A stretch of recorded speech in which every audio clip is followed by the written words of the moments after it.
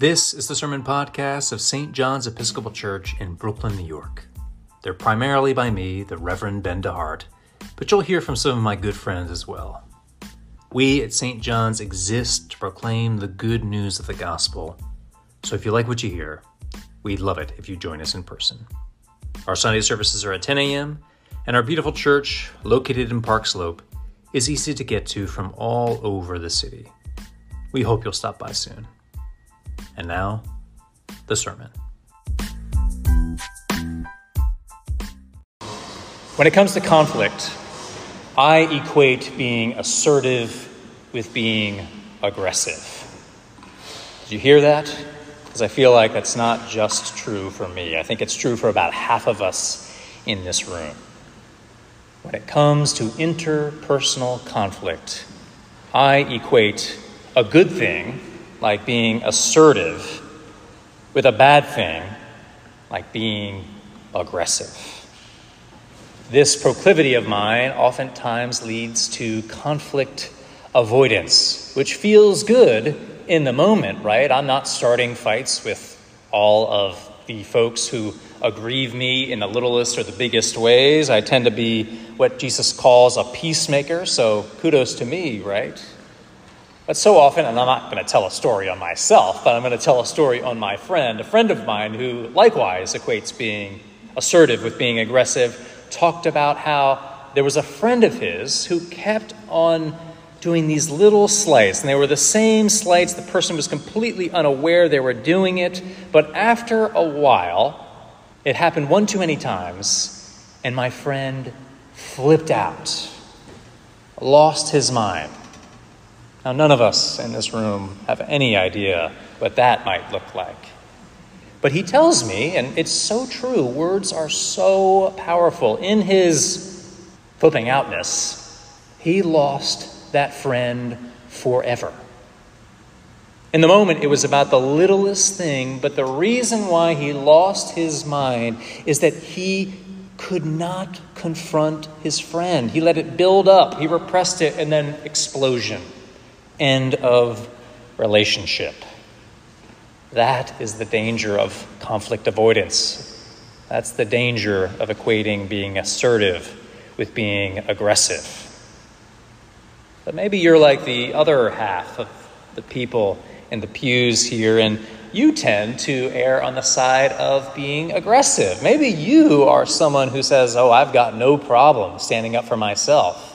And yet you found in your life that at times that can have the same exact effect.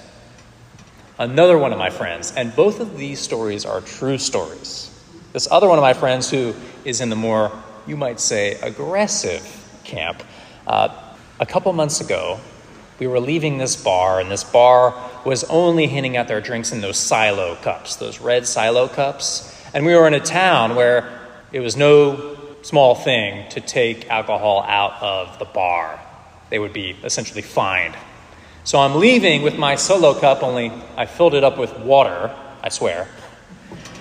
And the bouncer at the front sees me with this solo cup, and he hits it out of my hand, and he shoves me a little bit. I mean, probably shouldn't have done that, but it wasn't the end of the world. This friend who I was with, who does not equate being assertive with being aggressive, proceeded to start a fight with this bouncer. No joke. And threw a punch. I was like, oh my God. Especially for those of us who are conflict avoidant. I kind of freaked out in that moment. Again, true story, but we have on the one hand associating being assertive with being aggressive, and on the other hand, a good thing like loyalty being taken to extremes, like let's throw a blow because of a misunderstanding. Now, I don't tell these stories and distinguish between being assertive and being aggressive for no reason at all. If you were paying attention in our gospel reading, you'll see that Jesus here is talking to the church about conflict. Because when two or three are gathered together, inevitably, conflict will arise. Now, hopefully, it's conflict on the small level and conflict that can be addressed right away. But I think what Jesus is getting at, and for much of this section, he's quoting the Old Testament. He's trying to give you and me a blueprint, you and me, the church, a witness for what do we do when the conflict that inevitably will arise, what are we to do about it? We might be siblings in Christ. We might have this bond that is thicker than blood according to Christ. But that doesn't mean that you and I aren't deep down pretty selfish people. I'll speak for myself. I know that I am. So here Jesus gives us this idealized portrait for what we would do. What does he say? When someone wrongs you, what's the first thing you do? Do you go and gossip to 5 other people about how bad a person that Larry is for doing something that was probably a misunderstanding? No. You are to go to that person alone. 1, not having the gossip. 2, let's nip it in the bud. It's very different than the equating being assertive with being aggressive. Very different than the conflict avoidant. You approach that person not to create more conflict, but to put it to an end. Now, the reason that Jesus continues with this, because as we all know, sometimes conflict doesn't end when you go to someone. What Jesus is doing here is he's not just giving us a blueprint for how to deal with conflict for the sake of dealing with conflict. At root here is a concern for victims. Because the powerful, the ones with the force, they don't need to go and get 2 or 3 witnesses to hear out the conflict. The powerful, well, they just squash the powerless. Here, Jesus says, if the person who wronged you still does not listen, well, then bring 2 witnesses, not so that they can take your side against this person, so that it can be, like in the Old Testament, a kind of mini court that can adjudicate between you 2, because sometimes, at least for me, when I feel wronged, I might actually be the one wrong. I might have misunderstood. My ego might have been bruised. And these 2, ideally, in a non-gossipy way, can help you essentially through this conflict. And then there's the third account. The third account is if the 2 witnesses say, hey man, you wronged this person, come on, say you're sorry, whatever it is. And that person is just obstinate and, I'm going to do it again. That, and only then, is when you go to the church, or in Greek, it's the assembly. And the assembly essentially hears you out. Now, the scandal of this text, right, is after you go to the person, after you have 2 witnesses, after the church sees, hey, the victimizer is not repentant and needs to be dealt with. How are they to be dealt with?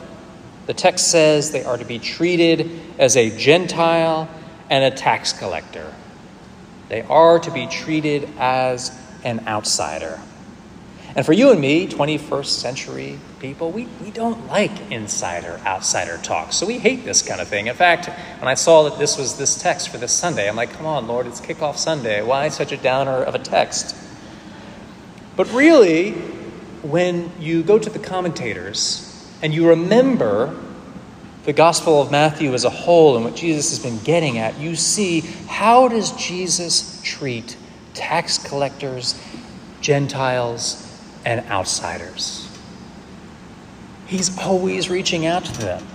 The door is always left open to them for repentance. This person, this victimizer, who has wronged this person and who just cannot say he's sorry, cannot, in the true sense of the word repentance, turn himself around.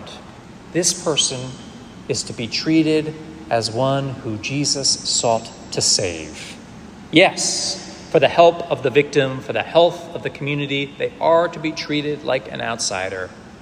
Nevertheless, much like our Lord essentially treated Gentiles and tax collectors, that's the way that we also treat the person who's wronged that folk. Now, this text always makes a lot of sense when I put myself in the position of the victim, right? And that's what we all like to do. None of us likes to think that we're victimizers, but every once in a while, we find ourselves to be that victimizer. And texts like these are scary. We don't want to be treated like the Gentile, the tax collector, and the outsider, no matter how open the church or Jesus might be to us. Nevertheless, what this text is really about, what Jesus is doing by giving the church a blueprint for dealing with conflict, giving the church a way at achieving reconciliation, what this text is really doing is showing us the one who sought reconciliation above everything else. Unlike me, again, who associates being assertive with being aggressive, Jesus had no problem confronting the money changers at the temple. Jesus could call a spade and call people out. Nevertheless, unlike my more aggressive friends, our Lord is the one who, even as he brings his cross to Golgotha, is praying, "Father, forgive them, for they know not what they do." So friends, yes, of course, this text is telling us, those of us who are conflict avoidant, you know what? It's not going to help you in the long run. Have the confidence to speak up for yourself. And to those who are wronging folk, no, let go of your ego, say you're sorry. But what's more than all of that, this text points to the one who was assertive while also having his arms open to victims and victimizers to the very end. For when we think of ourselves as victims for too long, we forget that part of the good news of Christianity is that you and I have the freedom to admit that we're wrong. When we're wrong, it's not the end of the world. Our Lord is the one who forgives 70 times 7 times, which is a symbol for meaning infinite times. And that's good news too, right? We don't have to posture anymore. We don't have to put up masks or facades. We are free to be, free to say we're sorry, but also free to be assertive when we've been wronged. In the name of the Father, the Son, and the Holy Spirit.